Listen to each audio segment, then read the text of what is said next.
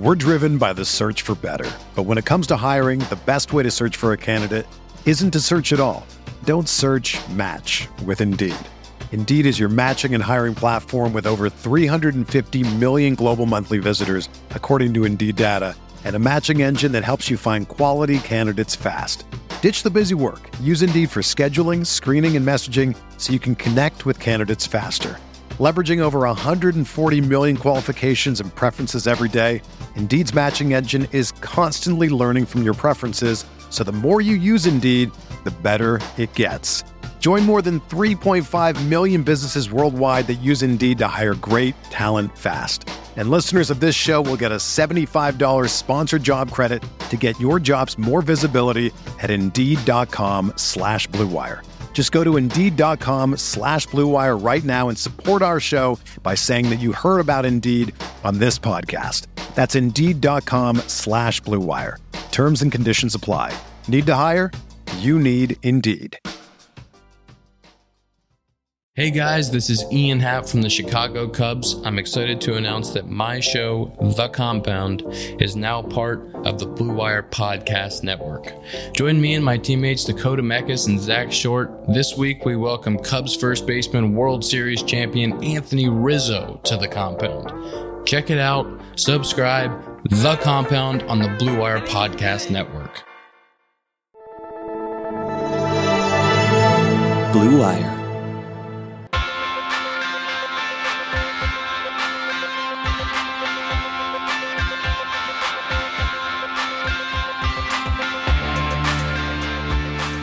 All right, welcome back to a special episode of Big Screen Sports, the sports movie podcast, brought to you by Blue Wire Podcast. I am your host, Kyle Banduho. Earlier this year, we talked to Dan Napoli and Bill Hipsher, the director and producer of the documentary 50 Summers. It covers 50 years of baseball in Omaha through the lens of the Omaha minor league franchise, one of my favorite watches of this year. One of the stars of this documentary was Rob Crane. Rob is now a senior VP of sales and marketing for the Pawtucket Red Sox and co-host of the Front Office Features podcast. So joining me today to discuss his role in the documentary 50 Summers and life in minor league baseball is Rob Crane. Rob, thanks so much for taking the time. Kyle, it's a pleasure. And you described me as a star in a movie. That is untrue. I was just some random guy that was interviewed a couple times. Oh, I'm about to gas you up in a few Oh, minutes. Lord, help us all. Don't you worry. Before we talk 50 Summers, though, tell the folks about your podcast, where they can find it, and what you guys are doing. Well, thanks. Yeah, we, myself and my partner, Chris Valente, who's the director of sales for Fenway Sports Management, basically sells all Red Sox stuff. We host a podcast called Front Office Features. You can get it wherever you get podcasts. And the goal of our podcast is to help up-and-coming sports business executives start and grow their career. So we interview all kinds of different sports business execs and tell about their stories and try to garner some advice that they have and how to get to them. So like we had Sam Kennedy, the president and CEO of the Boston Red Sox on. How did they do it? We've had people from the NHL, the NBA, Major League Soccer, on and on, the NFL. And we've had different people on telling their stories. And so we do that. We do an interview once a week. And then Chris and I, we do an 45-minute BS session each week as well, talking about sports business news, while also trying to help the people who are in college or just out of college start their career. So helping with networking tips and what you should do when you're just starting off and those types of things. And we've been doing it since like September, and so far so good. It's been growing like wildfire. It's been fun. God, where the hell were you guys when I was in college? That's what we were saying. That was the exact reason why we started the damn thing. We're asked all the time through like people LinkedIn and stuff is like, hey, just trying to get some advice on how to get my sports business career off the ground. And I was thinking, I was like, well, we could do this podcast thing. I could do this podcast thing, and then I asked Chris to join, and then here we are. Well, when I was in college, interning in the minors and considering career in minor league baseball, you were the assistant GM in Omaha So I think that's a reason. Let's start talking 50 Summers, right? Which I want to remind listeners you can now stream for free if you're an Amazon Prime subscriber. That's pretty cool. Fantastic documentary. I love it. I spoke its praises earlier this year. If you want my full review, I think I've got an episode. I think it was April or March. I don't know. Time's gone really slow lately. But yeah, I don't remember when it came out, but it was fun. Getting to it, what was the process of you finding out that there was going to be a documentary about baseball in Omaha and the Storm Chasers? Because by that time, you had moved on from Omaha when this. Yeah, I was well gone. It was a few years ago. I was gone for a few years. Marty Cordero, who's the president and general manager of the Storm Chasers and my professional mentor. I love him like a father, right? He's literally a father figure in my life. And he called me and was like, hey, we're doing this documentary. It's our 50th year, and we're doing this documentary, and the guys want to interview you. And I was like, documentary? Are you kidding me? All right. So I was like, fine, I'll do whatever you tell me to. You're the boss. Whatever. And I'm thinking in my head, there's some high schooler doing a documentary about the Omaha Storm Chasers. So I didn't even think about it. You thought it was going to go up on YouTube. Right. I thought it was somebody's Right. I thought it was somebody's, project who was a sophomore in high school. I didn't ask any questions. I just showed up. And then he's like, they're going to be at the winter meetings, and we were in Orlando. And I was like, all right, I'll see you there. Maybe they flew down, whatever. And I get there, it's like a whole production. And I was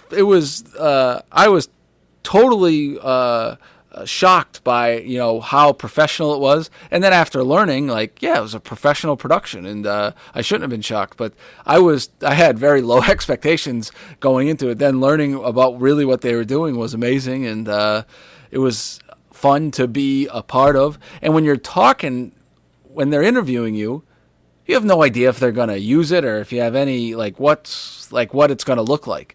And I talked to Bill on the podcast, and we had and Dan Napoli. We had a great conversation and learning how many hours that they had of film was unbelievable to me. And I was lucky enough to be a part of it, and it was you would think like a once in a lifetime type thing. Pretty cool. Well, they had J.J. Cooper for 4 hours. They said J.J. Cooper is one of my from favorite Baseball people America, in baseball. Right? Yeah, for Baseball America. How long did they have Rob Crane? How long were you in the hot seat? Not 4 hours, because I never been able to sit still that long. They probably had me for an hour and a half, 2 hours, probably. I mean, we talked just like I only worked in Omaha for six years, but I was there for a couple hours. Yeah, I think it was a couple hours. Well, I'll say this too: I was hungover as hell because I didn't realize how good it was, like how professional it was going to be. But I was like, "Oh man, like I gotta go." I had a late night the night before, but I had a fun time. Well, that's the story of the winter meetings, right? Yeah, right. I'm like I love the winter meetings, and I love hanging out and having a good time and going to bed way too late. Well, you mentioned you were only in Omaha for 6 years, but one of my favorite parts of the documentary was when they discussed arguably the two most important things that have happened for that franchise this century, which is the rebranding to the Storm Chasers and the development of Werner Park, which is absolutely gorgeous. Gets some amazing looks on the dock. It's absolutely on my bucket list now. And you were a part of that you were a part of both of those things. When you finally got the chance to actually see the documentary and see the importance of those two projects laid out on screen, when you think back, 8 years later, what does it mean to you to have been a part of the team that spearheaded both of those? It's pretty surreal, and you just kind of thank Marty for allowing me to be in his co-pilot seat. I mean, we were really he was the pilot, and I always felt like I was his right-hand man, or whether I was or wasn't, that's the way he made me feel. And I have always feelings of appreciation, and I never really thought it was like, when you say it like that, yeah, it's a big thing. But the thing like I took from the documentary the most was there was like old pictures of Marty and I at Rosenblatt Stadium. Marty has glasses. He's doesn't wear them doesn't have glasses anymore. I think got the LASIK or whatever. And there's old pictures of Marty and I, and you can see me looking at him like I'm just soaking everything in like a sponge. You could see it in my face. And I remember the first time I saw it, I cried. And because of the how I just learned from him, and I could just see it, and it was emotional to me because you don't get mentors like that all the time. And yeah, I can understand why you say that of the Storm Chasers and Warner Park, but I saw there's a handful of pictures of like him giving a speech to like ushers or something like that, and I'm right next to him. And those are the things that I took away from me, and it was kind of emotional. Well, one thing, or something I thought the doc did a great job was expressing how much baseball has meant to the city of Omaha. There's thousands of cities in the country that have baseball or have minor league baseball or some sort of affiliated baseball, but Omaha to me is such a special baseball city because it already was because of the College World Series. Like I was fortunate enough to go see a College World Series in Rosenblatt. To the Royals being there for 50 years, to the Storm Chasers and the success of the new park. What about your experience being in that city for 6 years? Can you share why Omaha was such I really think a perfect pick for this doc? It hit so many great, amazing notes. What do you think is the reason for that? I think because it's a unique minor league city. It's unique because it has it loves baseball, right? It loves baseball. It loves the College World Series, right? The College World Series comes in for 3 weeks, and it is like the thing. And they've had the Omaha Royals / Storm Chasers for 53 years now, and it's always been a very good city for that, and it's in the middle of America, right? So you kind of don't think about it as your New Yorks or your Bostons or your LAs or St. Louis's of the world. It's just kind of great baseball cities, but I think that it had the perfect combination of uniqueness, as in like, all right, it's literally the exact middle of America. It feels like, and with not just having a minor league team, because there's 159 other cities that have a minor league team, but having the College World Series and the longest standing affiliated minor league team in minor league baseball, I think provided unique perspective. It also had very unique characters. Jesse Cuevas, the longtime groundskeeper, I thought was great. He was one of my favorites. Jesse's awesome. Funny story about Jesse. When Marty and I came in, they hated us, right? We were the new guys, and they hated us. They're just like, new guys, we don't need no new guy. And then we won them over somehow, or they won us over, one of the two. And then we became, I'm very close with Jesse and very close with his brother and very close with the whole thing. And it was, when we closed down that ballpark, we all kind of shared a moment together, and it was kind of fun. It was kind of fun to see the total flip. But the funny thing about Jesse Cuevas is for the first time this year, I read Ryan McGee's book from 2008, Road to Omaha, which is about that 2008 College World Series, which is the College World Series I went to. And so I finally picked up the book and read it. And Jesse Cuevas is also featured in that, named in that. He's in two of my... So Jesse Cuevas was in two pieces of pop culture that I really, really enjoyed this year, which is really, really random. I never think that would be the case for some groundskeeper in Omaha, Nebraska. But yeah, Jesse's a great guy, and I miss seeing him and the whole thing. But yeah, it was. I just think that Omaha is such a unique place. It's bigger than everyone thinks. It's an underrated city. You think flyover country, but Omaha's great. It's got all kinds of different stuff, and culture and diversity, and just it's a fun city. I like it. Well, something they say about Warner Park, because Warner Park is not. It's in a different county than the old one. Right. It's in a different county, but it's 6 of one, half dozen. So something they mention in the movie is that Warner Park kind of looks like it's out of Field of Dreams. It's next to a cornfield or something. When you first saw that plot of land, were you like, this is the spot, or we need to go somewhere else? I talked myself into it.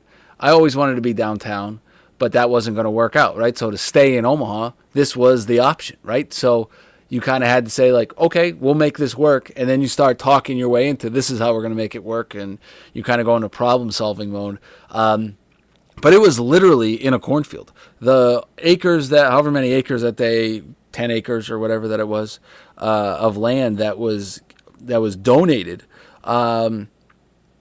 was in the middle of a cornfield. When we did the groundbreaking ceremony, and George Brett is there, and everything, Marty took corn from the area and put it in his freezer as a memento, because we were literally in a cornfield. They didn't start construction until they harvested the corn. We were literally in the middle of a cornfield. But we knew that that's where the city of Omaha was growing, and it was where the families lived. And as you well know, minor league baseball is based on families gathering together. It's experience first, baseball second. Amen, buddy. And so we were gonna be in a good spot, but we were literally in the middle of a cornfield. Well, I'm really partial to minor league parks that have a special ambiance when it comes to the surrounding area. We talked off mic. I worked for Salem.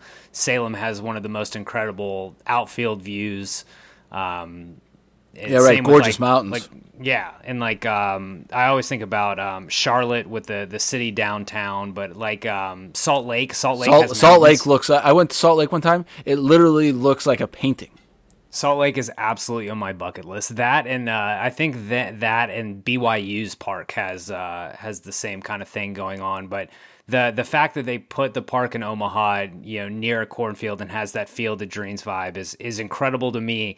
They have incredible shots in the movie. Like if you see that movie for anything, go for the shots of Warner Park. It's incredible. But the last thing I've got about the movie is, it's a crash course about 50 years of minor league history, 50 years of baseball in Omaha history. They get tons of input. Was there anything that came across in the documentary that surprised you? Was it a learning experience for you, or was it I knew most of this? I felt like I had an idea. I think the early stuff, I could have used a refresher course on, and maybe some of the Bill Gorman stuff that was kind of right, in between the old stuff. But, when Mr. Buffett bought the team, and I kind of had an idea of what was going on. But it's always, I didn't maybe realize the financial dire that they were in prior. But it felt like, I thought that they told the story of Omaha baseball thoroughly. They had many different perspectives on the doc, and they went through time, right? And I thought it was well crafted, as they started in the right spot and ended in the right spot. Does that make sense? Yeah, I've actually got one more thing about the movie. I have to ask about my favorite character. You can ask about any. Let's go. Let's talk. What is your impression of Alan Stein? He seems like a great time. So I've got plenty of stories of Alan Stein. So Alan was the president of the Southwest Michigan Devil Rays in Battle Creek, Michigan. So Marty hired me in Battle Creek, Michigan, out of college to go to the middle of nowhere, Battle Creek, Michigan, and Alan was the president there. So when he sold that team and they purchased the team in Omaha, that's how Marty and I got there. We came there together. We were a package deal. And Alan he's a character of all characters, and I think he's just he's the greatest. So I was the on-field MC, right, in Battle Creek, and I was from Boston, and my name's Rob, obviously, and this was the height of Survivor, right, in 2005 or whatever, and I would go out there and be like, "Hi, my name, hello everybody, my name's Rob, and we're about to go do the Dizzy Bat Race." And he come over to me and he goes, "Your name's not Rob, your name is Boston Rob. We're going to make a character out of you." So every time I had to go and introduce myself as Boston Rob. And if I didn't do it, he would let me know that I wouldn't do it. But Alan was awesome. He always treated me and my wife, who then was my girlfriend, exceptionally well. I remember they did in the Omaha, they have this thing called, up at one of the top of one of the buildings, they have like a club, and they roast people. You know, they do one of these roasts, and then they like draw a caricature of you, and you put it in the barroom floor. And they've got all different kinds of characters, and Alan's one of the characters. And I remember being a part of his roast in probably 2011-ish. And he's just one of these guys, larger-than-life type character, big belly laugh. I always thought he looked like Colonel Sanders. And he was always great. He was great. And he used to go, so back in the day in Battle Creek, he used to he lived in Kentucky, right, in Lexington. And he's like the mayor of Lexington. Everybody knows that. He owned the Legends too, right? He did, yeah. And he would bring this like copper mug, I think it was copper. But it was from like the 1700s. I'm not exaggerating. It was literally from like the 17 or 1800s. And he would bring this copper mug, and in the most boss move ever, he would bring this copper mug to bars and be like, "Hey, can you put my gin and tonic in this?" That's the most eccentric rich guy thing I've ever heard of. Like, that's awesome. It was great, and Alan was just Alan was a cool guy. Within like a minute of him showing up on screen, I was like, I need to get beers with that guy. Right, and he'll have them with you. He's a great guy with a memorable laugh. He's got one of the great laughs. He's got one of these great memorable laughs. I might need to seek him out. Please do. But again, everyone go see 50 Summers if you're a baseball fan, if you're a sports documentary fan. It's just absolutely incredible. Big Screen Sports is presented by BetOnline.ag. There's no shortage of action going on at our exclusive partner, BetOnline.ag. Sports are slowly making their way back, and BetOnline is leading the way with the best odds and lines for all UFC, NASCAR, boxing, and soccer matches. And if you need even more, they have simulated NFL, NBA, and UFC simulations all day, every day, live on their website. You know what you didn't hear in this ad? MLB, because MLB has lost its mind. I don't know when we're going to be able to bet on it, but you can pretty much bet on everything else right now, so that's great. Looking for something other than sports? BetOnline has hundreds of casino games, poker tournaments, and prop bets to check out. Visit betonline.ag, use promo code BLUEWIRE for a free welcome bonus. That's one word, BLUEWIRE. BetOnline, your online wagering experts. Rob, I want to get into your career. Minor league baseball has long been a passion of mine. It's extremely interesting to me, very important to me. Working in professional sports is a long, winding road with long hours, long homestands. What's your background, and how many stops have you made along the way to get to where you are with Pawtucket? Good question. I have been doing this since Marty hired me in Battle Creek, right? So that was January of 2000. He hired me in December of 2004. So this is 2020? So year 16 or so? And so I've been in Battle Creek, Michigan. I started selling group tickets for $16,000 a year. That was my salary. And I was making like 5% commission on $3 group tickets. I was broke. And then we moved after 2 years in Battle Creek. That's an integral part of working in minor league baseball. You got to be broke. I remember one of my colleagues in Battle Creek broke down hours and how much we got paid, and it was like less than $2 an hour. But we all had a good time. When I interned, I think I worked it out to where it was actually like I was driving a gas guzzler quite a ways when I worked in Salem, and I was like, I'm pretty sure I'm paying to work here. Yeah, I think that was probably true. Like, I have no earthly idea how I made ends meet. I do remember my first year that when I got my taxes back, they were like, you are under the federal poverty level, so you're going to get a giant refund back. And I was like, oh, okay, here we go. But I was definitely under the federal poverty level, working 80 hours a week. The only people who make less than you are the players. Right. At the time, I'm not sure that was, but yes, very close. And then I went to Omaha in 2007. So I was there, Battle Creek for 2 years, and then I was in Omaha for 6. And Omaha is really where the career took off, I think, for me, because Omaha is a great city, and then we were able to build a new ballpark and rebrand the franchise. So when we built a new ballpark and rebranded the franchise, that was in 2011, and we actually won the Pacific Coast League that year too. And then in 2013, there was another team trying to build a new ballpark and rebrand a franchise in Scranton, Pennsylvania. They are the Yankees AAA affiliate, and as a longtime Red Sox fan living outside of Boston, that was interesting. But it was a ton of fun, and was able to build a new ballpark and rebrand a franchise. I was the team president there. And then that team sold and new owners took over. I stepped down, and then I kind of had an in-between of did my own consulting gig. I was doing some consulting, and one of my clients was the Pawtucket Red Sox. And then I never left. So I've been in Pawtucket, started at the end of 2015, and I oversee all their sales and marketing, and we're in the midst of rebranding a franchise and building a new ballpark. So I'll put 3 ballparks on my resume, which I think is pretty unique. But it's been a lot of fun. So what is that? Battle Creek, Omaha, Scranton, here. So 4 stops there in minor league baseball in 16 years. So not too bad.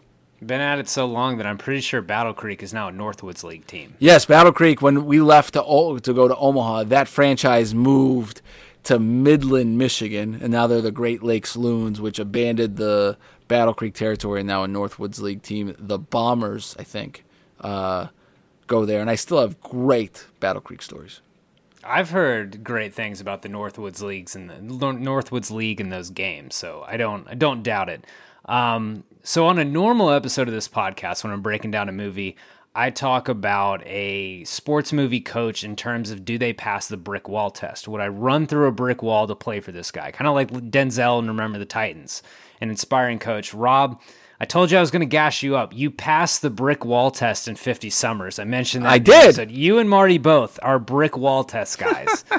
What about your job inspires you to bring the kind of energy and passion that you're bringing? Because it is not, I think there is from outside looking in, it's like, oh, he works in sports. That's great. It's a job of long hours. It is not easy. What about the job still inspires you to bring that energy and make interns run through brick walls for you? I think it's a passion. Like, I just am excited about the work, right? Like, I love putting together a corporate partnership proposal. I love putting together a ticket proposal. I love, we're doing dining on the diamond. We're making a restaurant on the field here at McCoy Stadium during this whole COVID thing.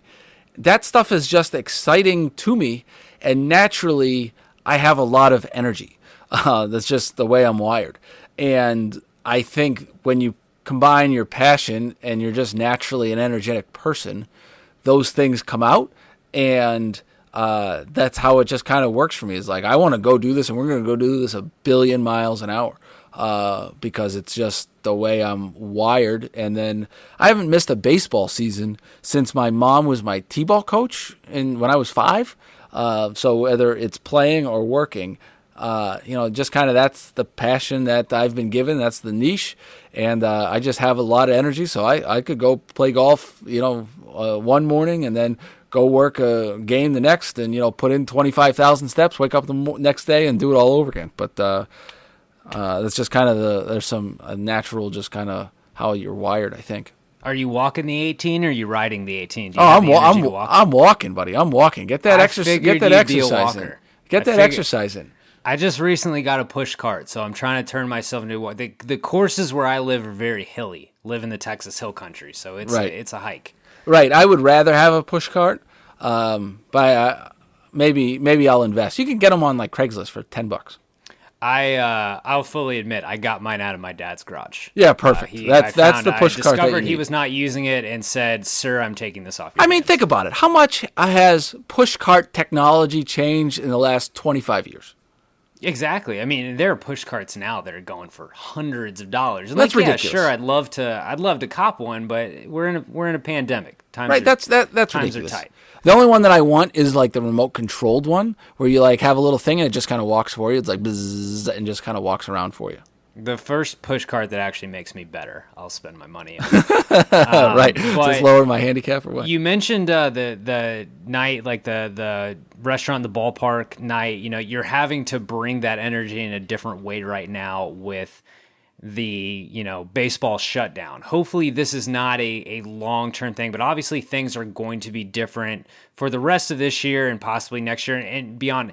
What are you mentioned what you're doing with the restaurant. What else are you doing in Pawtucket to kind of try to weather the storm?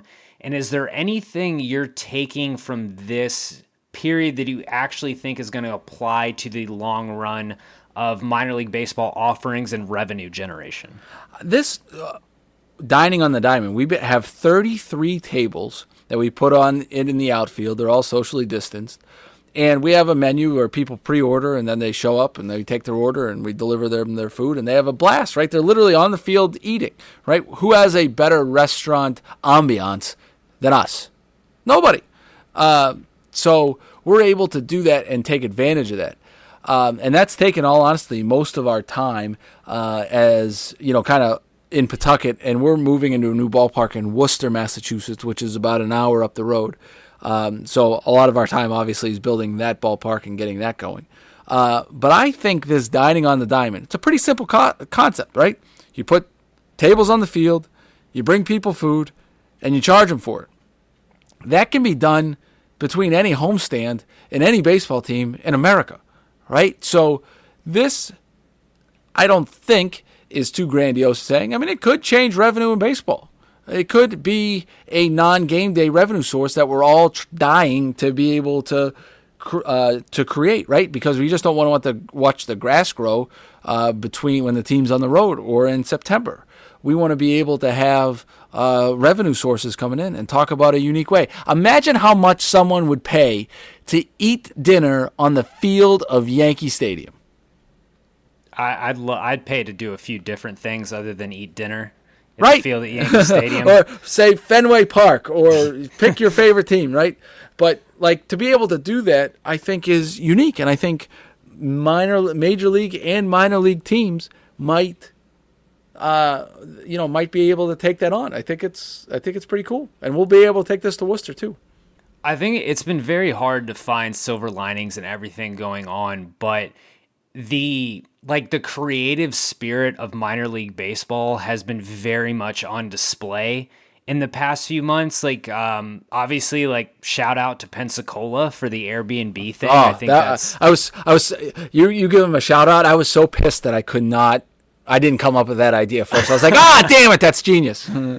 Yeah, I think the idea of I have heard from a few players that have mentioned hey, maybe they should leave those beds in there while we're actually playing. Right. Free place to stay. But if there's any kind of industry that can come up with cool, unique ways to bring in revenue and get people to the ballpark, it's minor league baseball. So it has been a small bright spot in this pandemic of seeing the ways, and hopefully, kind of like you said, I would love for things like this to continue to happen in the future, for there to be more reasons than just games to go to my local minor league ballpark.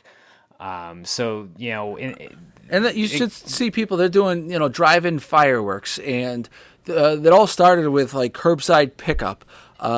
People are renting fields to go play catch. And one of the things I agree with you when you say, minor league baseball professionals are some of the most creative people. And there's some people that are, they're a billion times more creative than I am.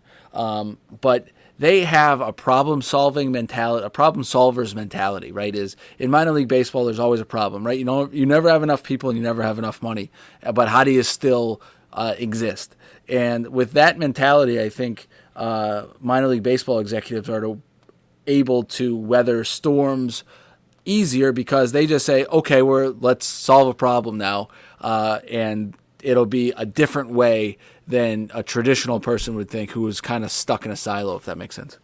Well, you kind of did my transition for me, because the next thing I wanted to kick to is something I can attest to, having some brief experience working in minor league baseball, especially in entry level. It is not an easy job. It is not something that every intern you see on the field is not going to forge a successful career in minor league baseball. Even I think both of the on-field MCs I worked for are no longer working in minor league baseball, doing different things. What kind of qualities does someone who is entering the minor league baseball workforce absolutely have to have in order to have a successful long-term career in the industry? grind. People got to be able to know that this is going to be a grind, and you can't get too high or too low. And you've just got to have an undying work ethic, because during the season, and the season really kind of starts once the calendar flips.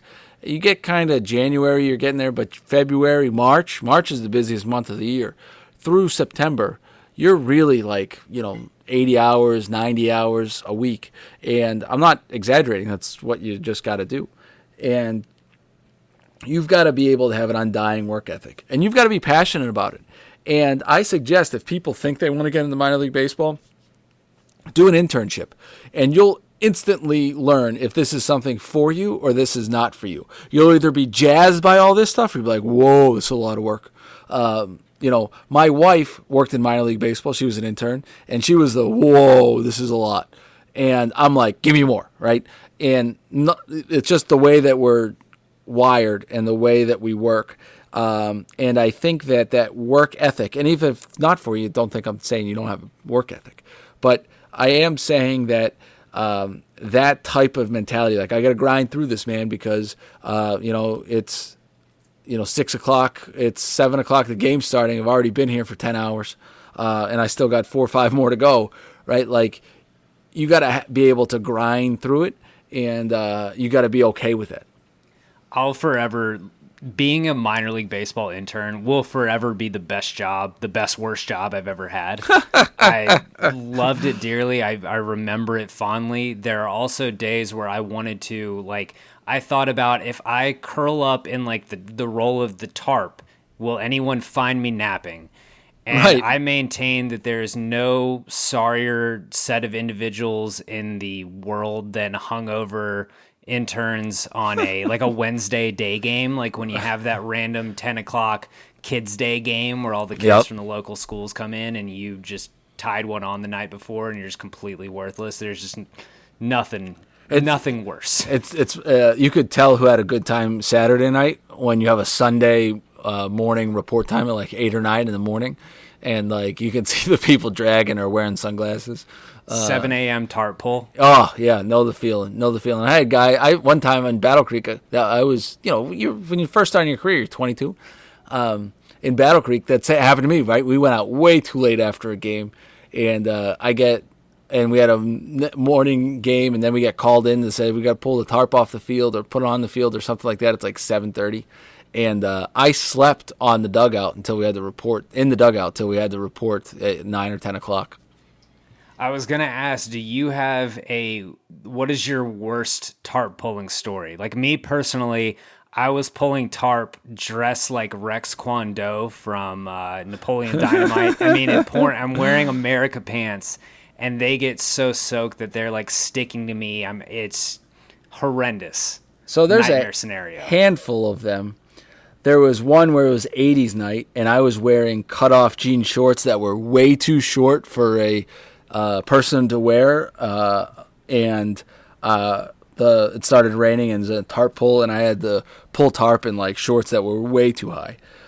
There was also a frozen tarp that we had to pull one time, and we're pulling and it's so heavy, and the ice, when you pull up and the tarp's way above you, right? And then ice chunks are falling down on your head. That wasn't great either. There was other time that first tarp pull of the year, we roll it out, and there's a dead raccoon right there that has been dead for 5 months or something like that. That wasn't great either. So yeah, there's a handful of them. Oh, and then I think the last thing I've got for you is what is the best on-field game as the on-field MC, and what is the worst on-field game? The balloon bust is the greatest on-field game in history. I would also say there's a handful of them. There's a balloon bust, where two people run. There's a guy and a girl. The guy has the balloon. The girl has the balloon. Pops the balloon chest to chest to the girl. Runs back. The guy's sitting in a chair. The girl runs back. Pops it in his lap. Then the guy's laying on the ground, and the girl runs back and has to body slam to pop the third balloon. It's a race between two couples, and whoever does that first wins. And the body slam thing never ever gets old. That's one. We do pop flies for Chick-fil-A sandwiches in Pawtucket, where you shoot one, you throw one ball. If the person catches it, they get a Chick-fil-A sandwich. And we slingshot a second ball, and if that person catches it, their section gets a Chick-fil-A sandwich. And then we put a ball in a T-shirt cannon, and we shoot that one into the air. And if they catch that ball, the entire ballpark gets Chick-fil-A chicken sandwiches. And that second and a half that last ball is up there is the most dramatic second and a half in sports. How many times have you seen a catch in that scenario? It happens probably a third of the time. Oh, that's actually a lot more than I would expect. Yeah, it happens. It happens a good amount. So that one's always that one's fun. That one's really fun. There was one time I remember as on-field MC, we were doing the Dizzy Bat Race. This was in Battle Creek, and I told you all the good stories happen in Battle Creek.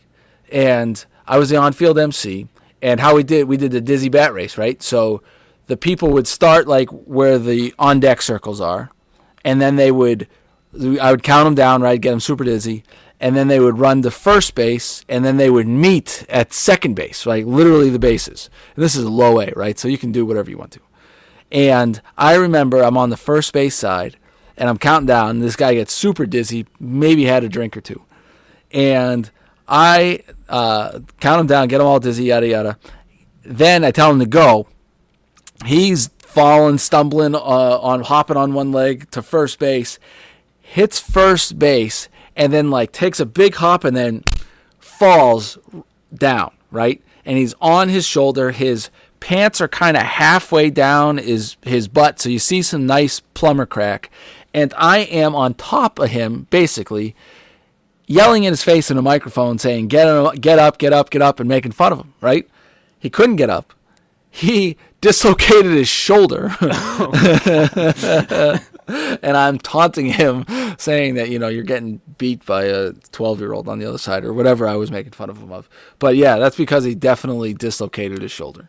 Yeah, I saw a Dizzy Bat. We did it on like the third baseline, and they just had to run in a straight line to go get whatever the prize was, and the guy just full on ran straight into the dugout netting and nearly knocked himself out. Yeah, right. Those are all great. Anytime anyone's borderline getting hurt is a good idea.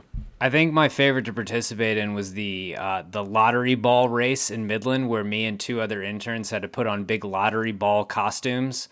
And whichever one of us won, like that, a certain section got a certain, like a hot dog or a big gulp from 7-Eleven or something. And so before the race, it was always like preordained of who was going to win. And there was one try-hard intern who always wanted to be the winning lottery ball. And so he got the winning ball one time, and there was and it was me and another guy in the try-hard who, I'm going to be the yellow ball, so, my section wins the hot dog, and right before the race, the other guy looks at me and goes, I'm going to dust him.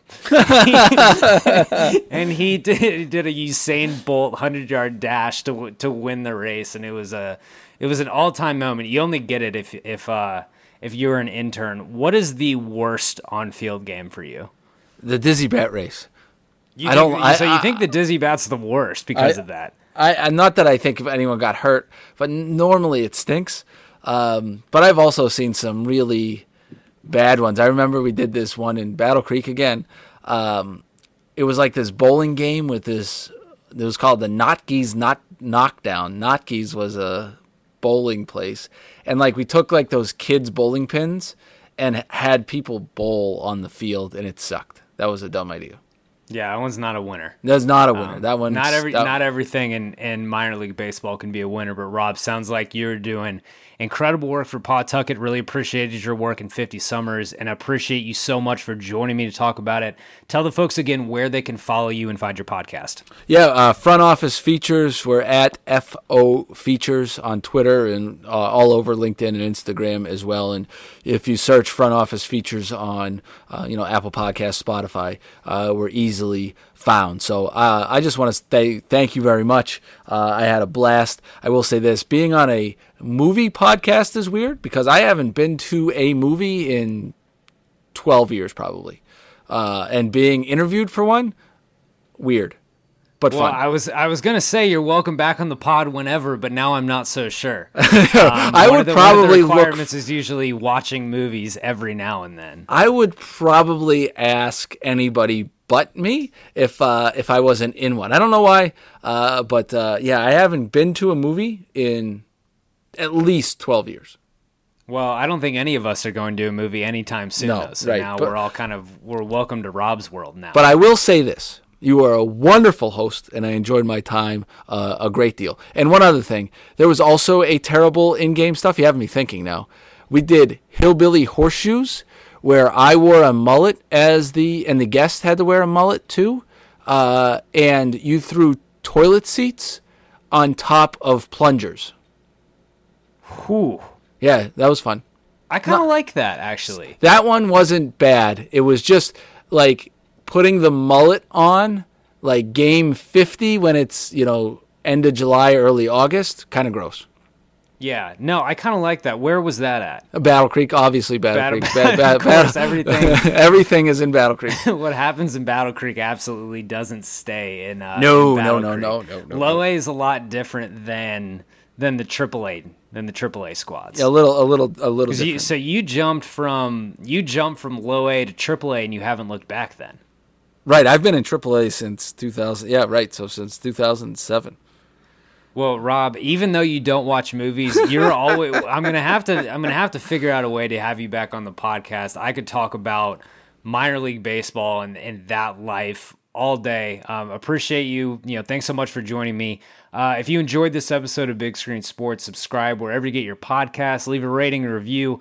Check out all the podcasts on the Blue Wire Network. If you are a baseball fan, check out my interview series From Phenom to the Farm, presented by Baseball America.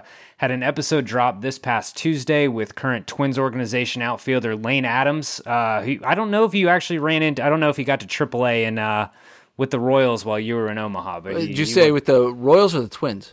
He's with the Twins now. He was drafted by the Royals. I don't know if he got up to Omaha while you were still there. We play the Twins. AAA is in Rochester, and they're in our division. We see him all the time, so have to keep an eye out for him. This year was going to be his first year with the Twins, and now got it. And now we don't know, but it was a great episode From Phenom to the Farm. Fun guy to talk to. Everyone, check that out. Next week on Big Screen Sports, next Monday, we are covering dodgeball with Tim Miller from the Bulwark. So we'll see you then. Thanks.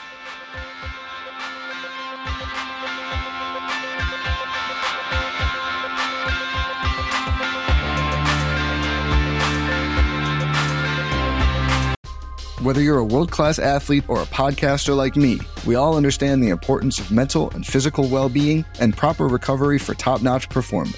That's why I'm excited that Unified Healing is sponsoring this podcast. Unified Healing is a new and super innovative global network of wellness centers powered by Energy Enhancement System, or EE System. If you haven't heard of the EE System, you'll want to listen up. This technology promotes wellness, deep relaxation, purification, and rejuvenation. At hundreds of locations across the globe, access to a center is easy and affordable. Interested in experiencing the EE System technology for yourself? Go to unifiedhealing.com/bluewire to learn more and find a center near you. That's unifydhealing.com/bluewire. No material or testimonials on the Unified Healing website are intended to be viewed as medical advice or a substitute for professional medical advice, diagnosis, or treatment. Always seek the advice of your physician or other qualified healthcare provider with any questions you may have regarding a medical condition or treatment and before undertaking a new healthcare regimen, including EE System.